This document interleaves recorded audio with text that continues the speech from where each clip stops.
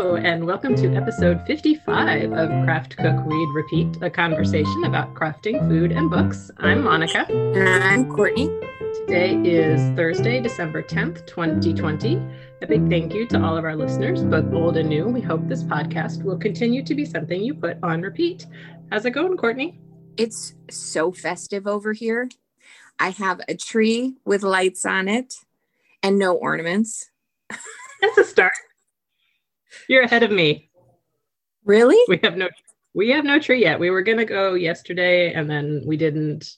And so definitely tomorrow for sure. 100%. Well, we went last weekend and got it, which I think is a record for the earliest we've ever picked up a tree. And it is one thirsty tree. So I have been watering that thing pretty much daily. Yeah, I think so. It's pretty fresh. Yeah. Wait, you got a real tree? Yeah. I thought someone was allergic. My husband was apparently allergic. And then when we moved to this house 10 years ago, and the living room is not right next to the bedroom where he sleeps, he says he can tolerate it because it's not near. Because he can avoid it. Mostly. He can avoid it. And he's mostly out of the house. So yeah, we have a real tree. How exciting. Yeah, it's been about, I think, 6 years since we've gone back to real trees. Huh. But you know what I saw? What? I saw a program, and I think it's in Britain, where they do a rent-a-tree where... Oh, in the pot? Uh-huh. I saw that. Is that where it was? Adorable. I think so, yeah. I think so. And I just think that's such a great idea where you can get the root ball, and it comes in that cute barrel, and you can rent a tree for like 6 years, and then it retires into a field. And I love that. We had a root ball tree when I was growing up, and then we planted it after Christmas in the yard. And when I came home from college a couple years after the fact, and I pulled up, I noticed, wow, that tree, it just grew right up against the house and was just huge. They grow pretty fast the first few years, but anyhow, tree business. Speaking of needles, we'll have on the needles, on the easel, on the table, and on the nightstand. And I might as well warn you all now, this is our last episode of the year because we're going to take a little break and be festive. And then we'll be back and it'll be 2021 and it'll be amazing, right? Yes. Yeah. Unequivocally, yes. So on the needles, it has been an up and down kind of fortnight. Well, down and then up. But there has been a lot of yarny business going on, I will say. So what happened? First thing that happened is I forgot to talk about something last time, which is that I made a pair of mitts for my friend for her birthday. I had like over half a skein of that Olin Donegal DK in Temptress, which I made half for another friend. So it's that gorgeous green tweedy business with silk in it. So I wanted to use that up and thought I would send it off to live with another friend. So I made some fingerless mitts for her. And I used the Maze pattern by Tin Can Knits, which is part of their simple collection. I've used a lot of these patterns. And they're great. They're simple, they're easy, but they've got a little something going on. So it was really nice. I was going to see her around her birthday and give them to her, but our weather turned cold and rainy and they didn't finish drying. Like I blocked them just to loosen everything up and they weren't ready. So I was like, all right, whatever, I'll see her again. So then they dried, I photographed them. I was putting it all in Ravelry. And when you put a pattern in Ravelry, it throws up a list of all the other times you've done that pattern. And as I was looking at all the other times I've done it, I realized I made the same pattern for her last year. Different yarn, same pattern. So I decided, maybe I should give these to someone else. Oh my gosh. So it all worked. That's hysterical. But then it was like, I know. So apparently I do think this is a good pattern for her. And this is my go-to birthday gift. So luckily I did not give her the same thing 2 years in a row. Different yarn, totally different yarn. But so instead I made the Cloud Strike cowl by Kino Knits. And luckily I also realized this right around it was after we last recorded. And it was during the indie gift along buying time. So it's like 250 independent designers have a massive sale like during the week around Thanksgiving. And then they have a knit along where you are making gifts for people and you can post things and win prizes and trivia. I don't know. There's all sorts of things going on. Super fun. And I participated in it off and on, but I did manage to hit the sale. So that was exciting. So I got the cowl for, I don't know, 50% off or something. And it's a really cute pattern. She is very into the process and like what you're knitting. The yarn I used has been in my stash since 2010. So I'm also doing a really good job of using up stash. Punta Yarns Marasoft Aran in the lovely named colorway HP72. It is whites and blues and golds. So it's kind of Golden State Warriors colors. And the friend is a fan, so I thought it would be good. Plus, it's just a lovely colorway. So the pattern calls for worsted weight yarn, which is a little bit smaller. So I had to mess with the numbers a bit, but not that much.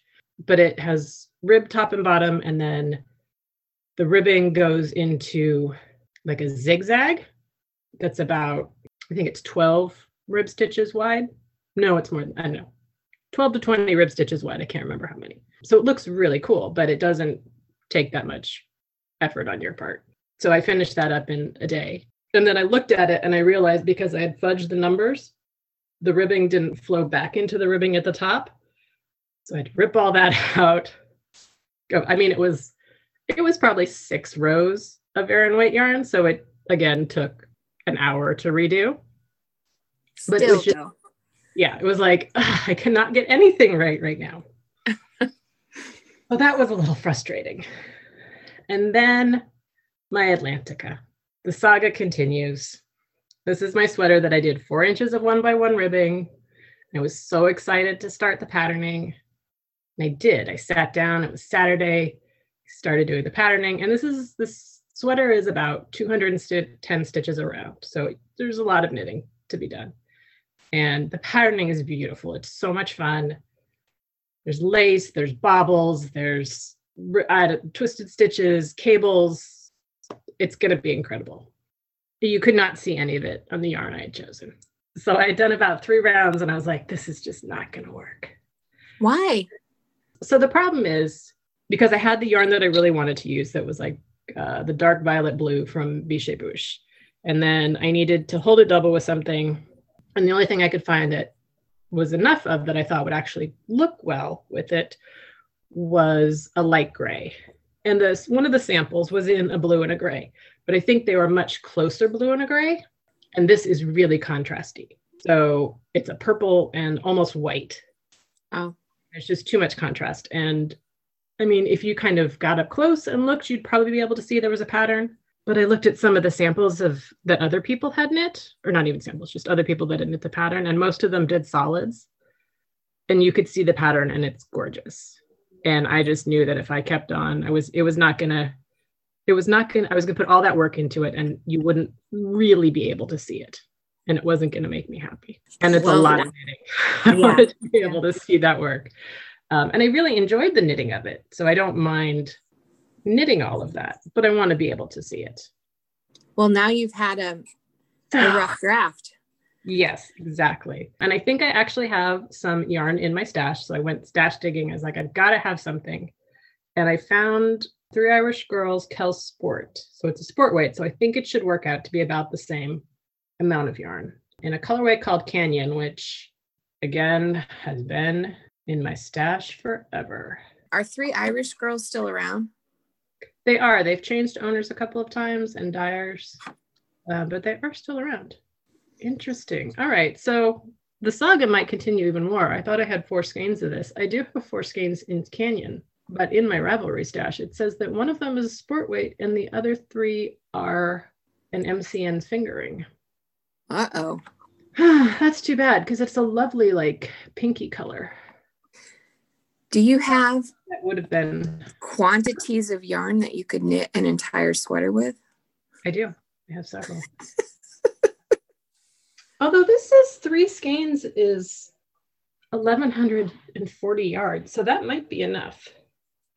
I just need to make sure that I am knitting with all of the same type of yarn and that I did my gauge swatch with the type of yarn that I actually want to use. So it's interesting. All right. Well, stay tuned. I haven't restarted. We will. Because I've been working on other things, but okay. Good thing I checked. But yes, 2010. 2010 is apparently was a big year for yarn. And now I'm using it all. So that's kind of exciting.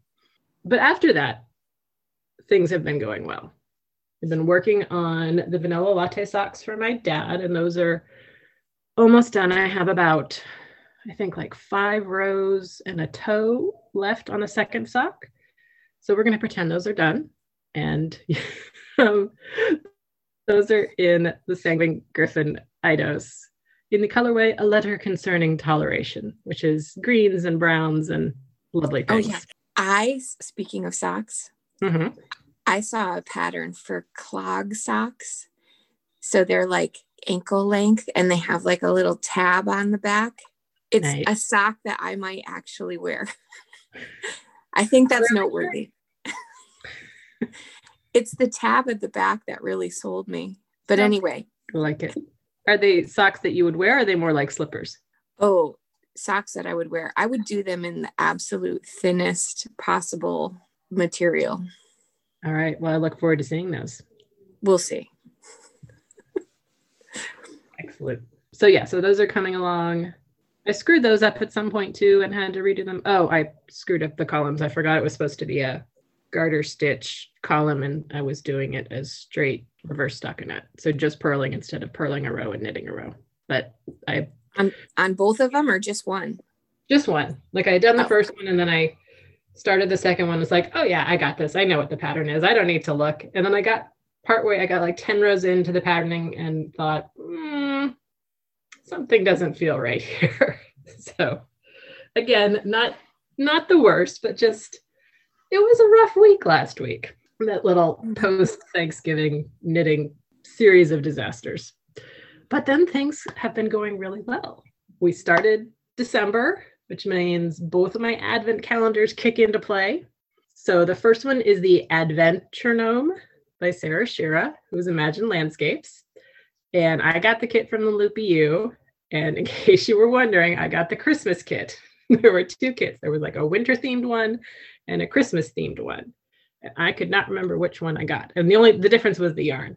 So you get yarn for your pattern and little goodies. And I think there's 12 packages total. So there's 4 colors. So I think 4 of them are yarn and the other little goodies. They're really cute goodies. And you get, the pattern comes out every day, but only every other day is knitting. And it's a gnome, so it's small, but you're getting 12 clues. So it's super manageable and very chill. And it's going to be adorable. And it even took me a couple of days to realize what kit I had got. I thought I'd open it up and no, because it'd be yarn and I'd be able to tell, except the first day was white. And it was the same for both kits. So it's like, okay, I still don't know. And then I opened it up on the 3rd day, I guess, was more yarn. And it was blue. I thought, oh, I must have gotten the winter one. But then I looked, it was like an aqua blue. But then I looked and she said, you got the Christmas kit, this should be aqua yarn. And if you got the winter one, it would be navy. I was like, oh, okay, I guess I got the Christmas one. That's fun. So extra excitement in my gnome knitting. That's just the greatest. I'm still looking for an art equivalent of an advent calendar. And I did find an ink one, but nobody does like advent for gouache painters. You need to invent one. It's crossing my mind. If you set it up now, and then you could have it ready for next fall. Yeah. Although I guess then you would know what it is. Well, it depends. Something to think about. It is. So then the other one is my White Elephant Mystery Knit Along, which is a collaboration between Forbidden Fiber and Afifa, who I've knit some of her patterns as well. So that when you get a box, and there were 18 little wrapped packages, each one in a different type of paper, which blows my mind. I mean, they must have had to hand wrap all of the packages, which is craziness. And there's also 6 additional packages that are individually wrapped of treats. So if you get behind on your knitting, you can take a day off and open a treat, or you could just save all the treats for the end. I've only opened one of the treats so far, even though I'm completely behind on the knitting, because you get 20 grams a day, which is like a fifth of a skein of yarn. It's a lot of yarn. It's a lot of knitting for one day. So I'm just kind of going with the fact that I'm not going to finish it, and I will enjoy finishing it off right after Christmas. I think it's probably what's going to happen. But the idea, it's like a white elephant or a Yankee swap, one of those things where you pick a package, open it up, do your knitting. And on day 2, you open another one. And if you like it, you can use it. If you don't think it looks good next to that, you can open a different one, and so on and so forth. So far, I've liked how they've all looked. The first 4 days were all kind of traditional Christmassy colors. So reds and greens, they all kind of went with each other. And then a white. And then I got purple. I was like, whoa, what is this? Or lavender. But it looks really good. So they're all continuing to work. I haven't had to swap them out yet. So we'll see. But now I am kind of behind. So if I feel like I want to swap, I have a lot of options. I'm working on my shawl. It's a lot of knitting. So that's kind of my evening knitting. I'm working on the gift knitting during the day, and kind of save that for, maybe an hour or so of quiet time at night. But I am really enjoying that. And I'm glad that I got it. So yeah, so that is what is going on in the knitting world. I'm sorry to hear that you had some challenges last week, but I have to say, for the slow, worried knitter in me, it makes me feel a little better. There are always issues. They're never not. Yeah. And I heard once, and I can't remember if I've said this before, but somebody said, like, you know what? It just means you get to use that beautiful yarn again. So I try and embrace that theory. It's like, yep, I like knitting, so I should not be upset about redoing it. But I do also like having the finished objects. So, well, I have been wearing my Color Love shawl scarf around, like on my walks and that kind of thing. And boy, it's so great. Okay, on the easel. We wrapped up Gouachevember after Thanksgiving, which is just always such a great project. And I did miss a couple prompts, but I'm usually pretty good about going back in and finishing those. It's mostly a timing thing, not an inspiration thing. So Gouachevember 2020 is in the book. I think I filled a sketchbook and a half. And then for the play along group things, I'm doing the Birds in December with Blueshine Art. And her prompt list this year was really good. There's some absolute favorite birds on it. I'm really looking forward to there's a puffin coming up in a couple days, and Christmas Day is a kingfisher, which is one of my favorite birds. Oh, the Bohemian waxwing. I love cedar waxwings. It's like one of my favorite birds. The tips of their wings look like they're dipped in wax, and it's like bright yellow and red. So I just think that they're very distinctive, and their eyes have this black coloring around it, and it looks like they're wearing like a superhero mask. I just think they're really cool birds to paint and look at. The challenge for me with the Birds in December is the background. I feel like I want to paint the background, and so sometimes I do.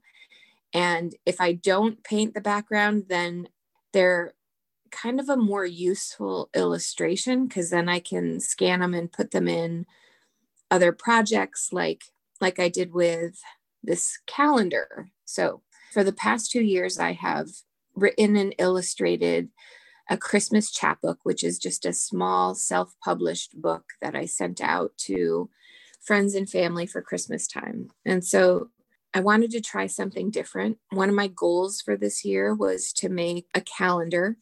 And so my husband my husband suggested that I do the calendar and send it out to friends and family, which has been so great because I built the calendar in about 2.5 weeks. I used a lot of images, illustrations that I already had painted from the past couple years. And then I painted maybe about 30 other images. And I know that sounds like a lot, but I wanted to have little spot illustrations in those opening spots on the calendar at the beginning and at the end of each month. You know, there's like always a little space there, or generally. And I redid some illustrations for the main image above the calendar grid. And I shipped those off and I had them professionally printed, and they came back a week ago, not even. And I'm really happy with the print quality and just the overall production. It was so worthwhile to do that and make that investment in the project. And then I hand painted the envelopes. So I personally send out about 150 Christmas cards every year. And I, for the past few years, have been painting a little something on the face of the envelope. And the first year was an acorn, and last year were the mushrooms. And this year I went like super fiddly and did this red pencil that says cheers on it. And it took a little bit longer than previous envelope painting sessions. And so all week, it More was than the mushrooms? Oh yeah, because the mushroom I could just eyeball it and go. And everybody's mushroom was really different. The pencil has, you know, straight lines. So I had to build a little template, and they're a little more fiddly for sure. And there's definitely more components. I keep forgetting. I think there's like 13 individual colors in the whole thing. Wow. So it's, you're touching that 13 times. That's roughly. Lot. Yeah. I would do the math on that, but I was a history major. So. But it's like one of my favorite things to do is to do these. I just think it's just so fun to do those for the front of the envelope. And I know that 90% of them, maybe more, will be recycled, but. Oh no, not in this house. Well, it's just the envelope. It's okay. Nope. So I have been watching West Wing. I normally never bring the iPad into the studio, but it's a long sort of assembly line process. So I've been watching West Wing while painting Cheers red pencils. I did listen to a couple audiobooks too during the whole stuffing and assembling of the Christmas cards. And then my other project right now is every year I keep an Advent book. It's more like a family journal where I tell the main story of our day or remember a Christmas story from years past. They used to be much more involved and scrapbooky, and now this one is like a traveler's journal, which I did I think I made one for you for your Vancouver trip or your Canada trip. So it's just a little folio with pages for each day and, you know, things we want to see and do this month, and December by the numbers, which is inspired from the Ali Edwards stuff. I did have to build this totally from scratch, but I've made a lot of thicker ones before for our trips, like to Italy, which was a 3-week trip. And so I just modified that traveler's journal to make it work for this year. And I will cut little scraps of the Christmas paper and put it in, you know, so that we remember which wrapping paper we liked or laughed at this year. It's just a nice way to remember the season, especially with teenagers who are not keen to have their pictures taken. And it's just a quick way for me to keep these memories. That's lovely. I like that. But I mean, it is kind of a journey. It's your journey through the month. So really, I think you made that for our Alaska trip. Oh, right. That's the easel. What's on your table? Nice. Oh, we've had some good thing. I made the turkey lentil chili that you talked about last time, except I used the ground impossible meat because I did. We didn't have that much turkey left over by the time it was time to make it. So I went with it, and it was quite delicious. I think I fudged with the amounts as well because it did seem like a lot of lentils. And then I served it with rice as well. I think it would be fine, but we would have had a lot of leftovers, which is not a bad thing. but I didn't feel like we needed quite that much. Anyway, but yeah, it was really good, super easy. People seemed happy with it. And then I made a roasted red curry squash with tahini greens and almonds from Heartbeat Kitchen. My produce box had red curry squash, which is Kuri. The person that's in charge of it was saying how much she enjoys that. So I thought I'd try it, did a search for recipes, and this one came up. It was pretty simple. You just slice and roast the squash and then served it with kale and I think Marcona almonds as well. And then you make like the dressing from tahini and with lots of lemon and thinned out pretty much. So it was more of a dressing and not like a dip or anything. And it was pretty delicious. So I really like that one. The squash was pumpkin-y. So you could definitely use any other kind of squash with it as well. But I liked the tahini dressing and the combination of the greens and the squash was quite delicious. And then the almonds gave it the crunch, so that was nice. And then I've been getting back into the Vegetable Kingdom book because we did it in the spring and there were sections that I just didn't get to because it was all the root vegetables and squash and whatnot. So I've been working on that. I made the roasted parsnips with onion sauce. Parsnips were fine. The onion sauce was awesome. I think you could totally serve it over chicken or something. It was really good. You caramelize the onions and then blend some of them with something, probably broth. I can't remember. And some mustard, I think. And then you mix it back in with the rest of the onions. I think there were chopped up peanuts that were in there. So it was a very interesting combination and totally delicious.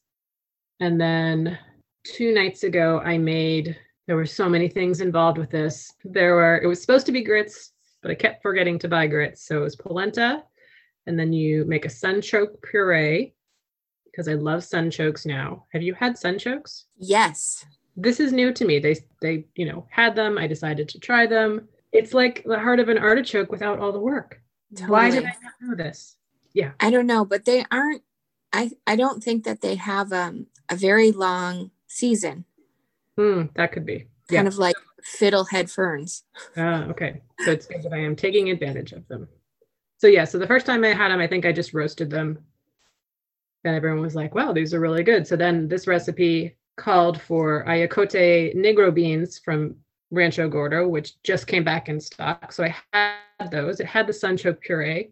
And then you make a tomato, he calls it a gravy. I guess it's sort of like it's a tomato sauce. And you throw the beans in there and mix the puree into your grits or polenta in this case, and top it with the gravy. So it was a lot of work. It was a lot of steps. None of it was terribly complicated. Kind of like the onion sauce. And I think that was one of our comments about the book, is that it's definitely a chef's book. It is not 30 minutes on a weeknight.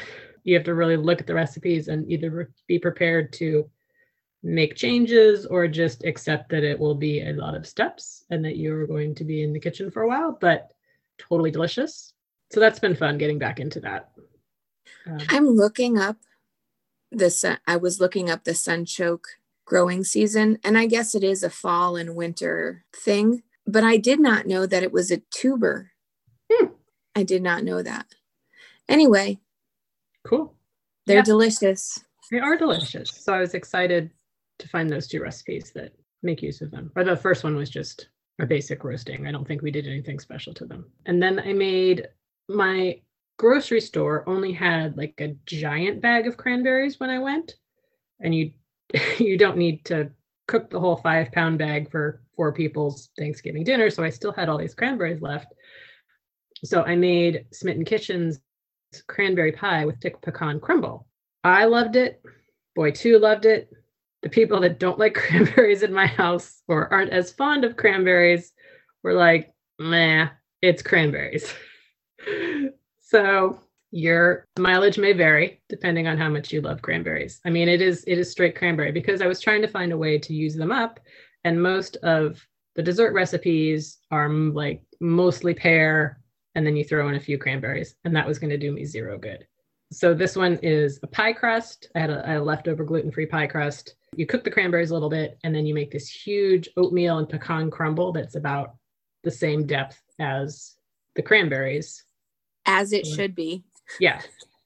So it was delicious. And, I was like totally fine that half the house wasn't eating it because more for me.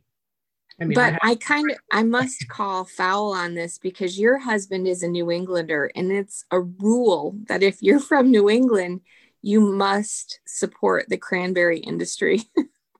I mean, he ate the cranberry sauce at Thanksgiving, and he was like, "Oh, it's okay," but he does not. He does not. All right. So, but I am a big fan, so I guess it balances out. And that was pretty delicious. And then I made pan-banging snickerdoodles from 100 Cookies. They are so giant and so delicious. We were very happy last night. And this morning, my husband comes out of his office at 9 a.m. He's like, "These are really good with coffee." Like, I'm sure they are. I want to try the non-pan-banging version to see how they differ and which one is better for our household. We will see. Those I think will have to wait until the new year, or at least till after the holidays, because next week I'm doing cookie day, but my mom and I have divided them all up. We usually get together and knock out trays of cookies. Obviously that's not going to happen this year, or at least not in the Bay Area where we are back on lockdown. So we have divided up the cookies. We'll each and narrowed down the list. So we're each going to make half and then we'll swap. So that's fun. I think I'm just going to do cookie day for myself here. Reasonable. I never do cookies. Interesting. Into Christmas. We only do them. We do that family thing where we do the sugar cookies. And then when the kids come on Christmas night, they all decorate them and we have them with tea after our Christmas dinner, but we're not gathering. So yeah, I get to make up some new thing this year. Yeah, I'm kind of thinking it was interesting. We had to narrow down we had to focus on which were the ones that we absolutely have to have. And my mom usually entertains a lot, so she would serve them at, for parties and whatnot. And then Christmas Eve, we always have some, and Christmas Day, we always have some. But that's obviously not happening. So so we don't need as many. And we had like 2 different chocolate caramel ones. Like, well, we probably don't need both of them. We probably don't need both of the peppermint ones. Like, which ones really do we need to have to get through this season and feel appropriately festive? And then we did leave space for me to make something that's kind of my own pick. I haven't quite 100% decided, but I am leaning towards the Smitten Kitchen confetti ones that have the cream cheese in them and all the sprinkles, but I'll do Christmas sprinkles because those were pretty delicious, fairly simple. And I don't think we have anything that tastes quite like that. That might be it, but we'll see. The other ones, I might do the toffee bars because those are good as well. Yeah, that's good. That's a good round out of your selection. What is fun on your table? Okay, I have not even a recipe and a story. Sounds good. So last time we chatted was the Friday after Thanksgiving. And so we had a lot of leftovers because I am part Sicilian and I way overcooked for Thanksgiving for 7 people. Then we had breaded chicken, which I amped up my recipe a little bit. So normally breaded chicken, I would just do egg, flour, breadcrumbs in the skillet, and then finish them off in the oven. But I guess when I was doing the pork schnitzel, that recipe called for mustard in the egg wash. So this time I really turned up the volume on the breaded chicken. So I did mustard in the egg wash. I did Parmesan cheese in with the flour dusting layer. And then I did a mix of panko and Italian breadcrumbs with extra parsley in the outer layer. So they were very flavorful, super delicious, and they lasted us several days. And then we made another batch because we're chicken people. In the middle of our chicken, well, last night we had to get Chinese food because we had just had it with the chicken, but So one night I was making a side for the breaded chicken, and I was roasting off a butternut squash in a Pyrex in the oven. I had it on low, and I put some water in the Pyrex, and I went out or walk around the block. I came back in, and the water had evaporated out of the Pyrex. And I know that Pyrex is kind of sensitive to heat variations. And so I took the tea kettle, which I had heated up maybe an hour or so before. So it was definitely a little bit warmer than room temperature. And I poured it. I just like pulled out the tray and poured the tea kettle water into the Pyrex, and the whole thing exploded in my oven, like all over the butternut, like glass, all over the butternut squash, all over the inside of my oven, and it was like halfway in, halfway out. So there's glass in the oven, out of the oven, in the crack, in the oven door, like all over the dinner, all over the floor. It was like a mess. So I lost the butternut squash. So there's a couple morals to this story. Like, don't do that. Number one, don't do that. My mom and I had actually just been talking about how everyone thinks that Pyrex is so durable, but really those temperature swings, it cannot take. And I knew not to put cold water in it, but I really thought that the kettle would be fine. The temperature differential was too great though. And that thing really did explode everywhere. I am still finding pieces, and I've super cleaned the whole thing. Because even when you just like drop a glass, you find glass places. Yeah. This was like a big explosion. Dish. Yeah, it was crazy. So there's so many factors. Are you okay? This. Oh yeah, it was fine. I did scream because it scared me. It was really loud. Yeah. And then the glass, hitting the bottom of the oven was loud. Oh my gosh. So the oven was hot. So I couldn't close the oven door. I couldn't clean the glass out of the oven until the oven cooled. It was just like, I kind of stood there like, what do I do with this? So I sacrificed the vacuum head on my I have a Mighty Mite vacuum, and it has a brush head. When it cooled enough, I cleaned out the whole oven, vacuumed all the glass out of it, cleaned all the floor, throughout the butternut squash. And I didn't even put it into compost because there's glass in it. And sometimes they take that compost and take it to a pig farm or something like that. So I was nervous about that. So basically all this gigantic mess, cleaned everything up. I don't know, I think I sauteed some spinach to have with the chicken because I lost my side dish. And then I realized the oven looked great. Like I had vacuumed out the whole thing and scrubbed the door and like dusted I didn't realize how badly my oven needed cleaning, but the upside is now my oven is really clean. And I do not, and if my mother-in-law, rest her soul, if she had been listening to this, she would have supplied me with a new Pyrex for Christmas, because that is definitely how she operated. I do not need a new Pyrex because I have a stack of them, but they are more fragile than one would think. That's my public service announcement. Pyrex and cold water. So that's my table. I'm glad you're okay.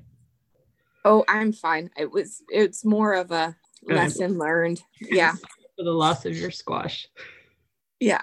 All right. On the nightstand. So I have only read 4 books.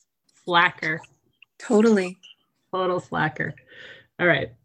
But I'm going to talk about a couple extra because you will hear why. So the first one I read is American Spy by Lauren Wilkinson. It was really fun. It's the first book And it features Marie, who is a Black woman working for the FBI in the late 80s. And she is asked to take part in an operation against the president of Burkina Faso. So it's partially based on actual events. Most of the characters are totally made up, but so historical fiction is what we call that, right? So I really liked it. It's written as her memoir, and it goes like into back in time to how she got to work for the FBI, and then what the mission is that she's involved with and what happens after. There's being a woman working for the FBI, there's being a Black woman working for the FBI, lots of things, just her personal relationships with people. It's a first novel, and there were times when it felt like that. And I'm not sure if that's because it was a first novel or because it's written as a memoir and she was trying to not make it feel literary, but make it feel like someone is writing up their life story. I liked it. Lots of adventure, a little bit of romance. The opening scene is awesome. Lots of recommendations for that one. And then welcome to Fantasy Island. All my next 4 books, actually, next 5 books I'm going to talk about are all fantasy books. So feel free to skip ahead if that is not your thing. But you should explore new genres in the new year. So you should listen. Anyway, so the first one was Or What You Will by Jo Walton. And I've read some of her other books. She is more of a like Narnia, Harry Potter, or at least the ones I've read of hers, where it's based in this world and we kind of connect with another world and not like a whole new planet or ecosystem or whatever. So this one, Sylvia is 73. She's a fantasy writer. She's working on her most recent book while living in Florence. And our actual narrator it's kind of unclear exactly what he is. He has a voice inside her head. So he's maybe a muse or one of her characters or kind of an archetype. And he is concerned because she is getting older and he wants to keep existing. If she dies, he goes with her. So his goal is to get them both to live forever and hop into one of her stories. It's a very meta book. You're also getting the story that she's writing, which involves like the creative voice and who is this guy? Where did he what is the muse? What is the relationship between the book and the writer and the book and the reader? It's really cool. The book that she's writing takes place in a city that's based on medieval Florence and is peopled by Shakespearean characters who kind of, their story is not quite what Shakespeare portrayed.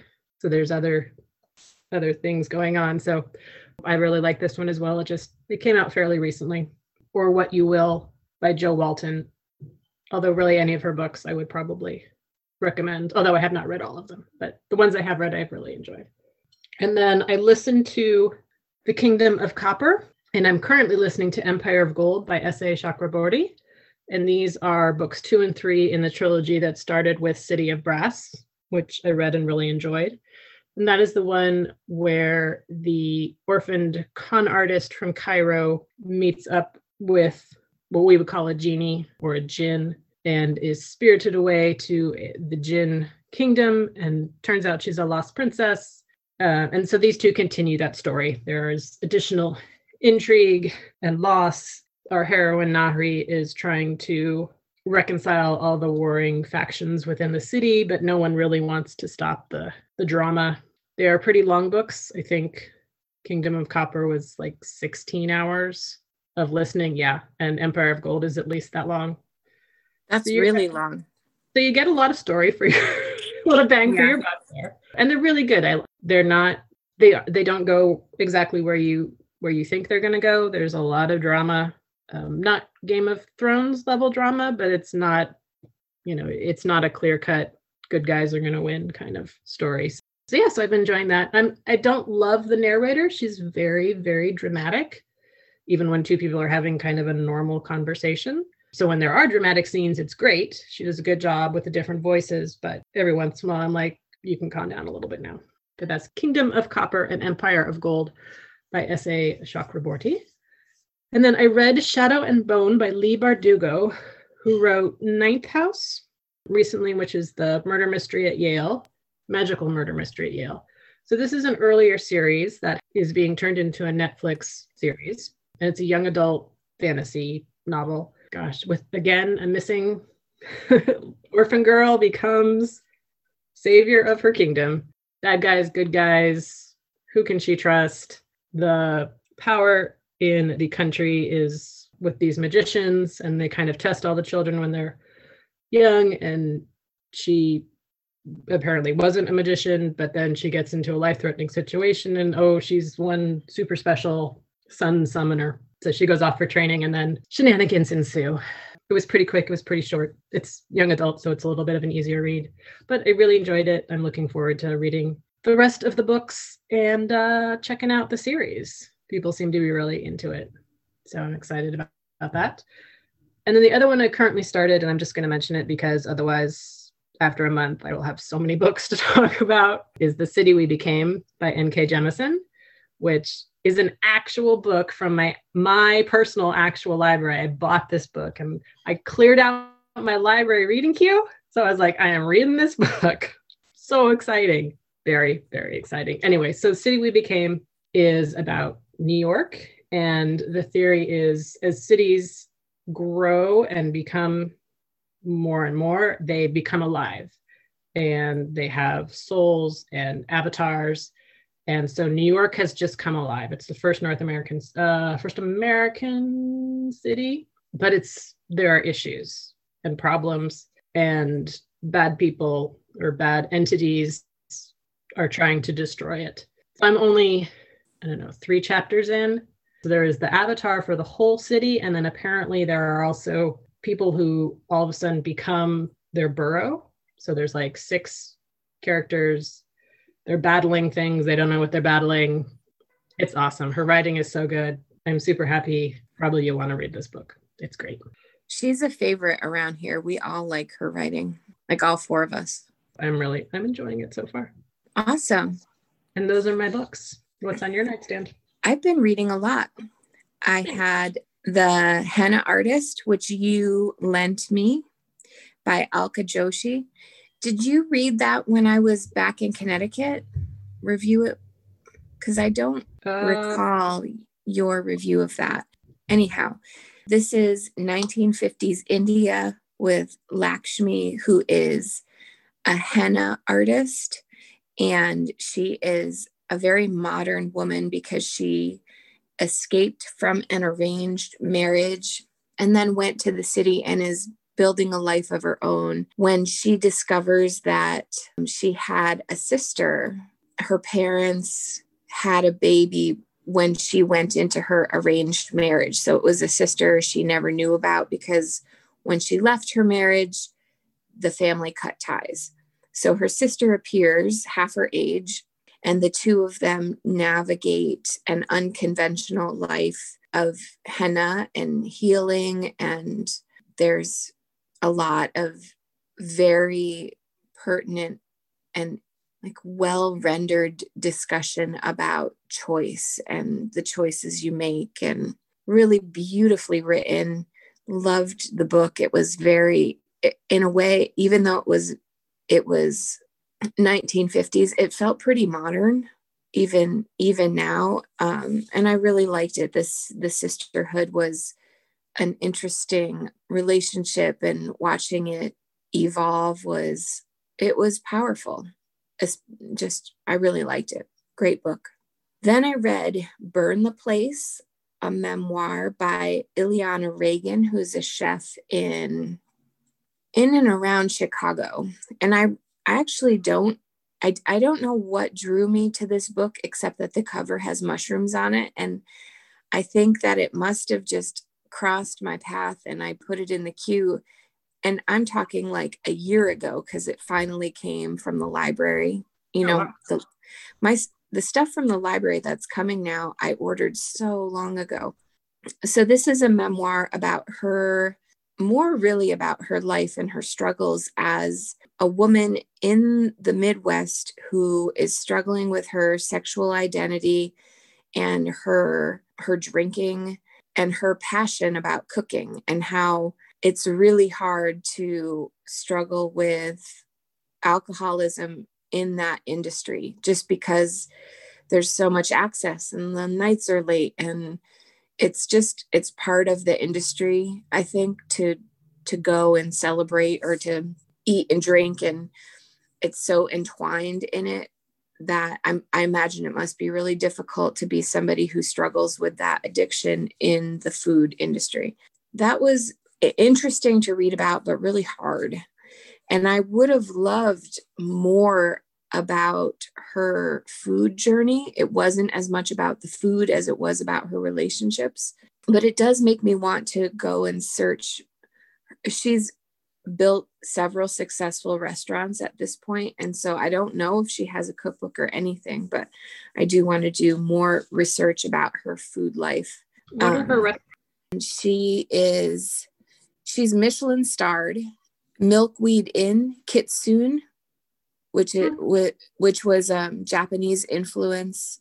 I mean, the food that they're talking about on here is like wild blueberries in juiced wood sorrel, young milkweed pods fried until the insides turn silky as cheese, and mousse tartare. So these are things that I'm not necessarily going to make, but she also has a recipe for pierogi, which maybe that's what it was, is I was looking for different recipes for pierogi because I thought that might be something to do for Lemon Latitude, because almost every cuisine has like a dumpling type thing. Maybe that's how I came across her. I don't know. I'm interested in her pierogi recipe though, not so much the mousse tartare. Then I was painting envelopes, and so I listened to The Once and Future Witches by Alex E. Harrow. And you've read this one? Yeah. No, not yet. It's on my list. Oh, this one was great. It was, it flew by. It made the time fly by because I was painting the whole time. And this is a witch story that takes place during the suffragist movement. The three characters are three sisters who have been split apart because they had a terrible father. There's a lot unsaid, which is probably for the better if you're, reading across the lines. What made it a different for me witch story was the treatment of that maiden mother crone trope. That trope, I hadn't seen it handled like this ever before. And I really love how she navigated these three sisters and their relationships, as unconventional as they were during the time.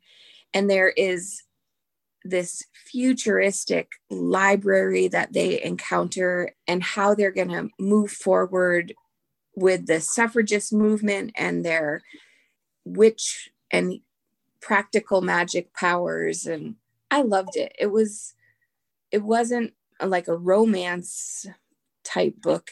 It was definitely about the sisterhood and their struggles, but I just really liked the whole story, and the narrative just flew along and surprised me. So I think you're really going to like that. Yeah, no, it sounded good. Is she the one that wrote the 10,000 Doors of January? Yes. Okay, yeah. And I haven't read that or listened to that, but I am very interested in her other work because this was delightful. Yeah. Then I read The Pull of the Stars by Emma Donoghue, which is her latest book. And I think they fast tracked this one because she had finished it this time last year. And then things started to heat up for COVID. And it's a book about the 1918 plague. Yep, I read this one.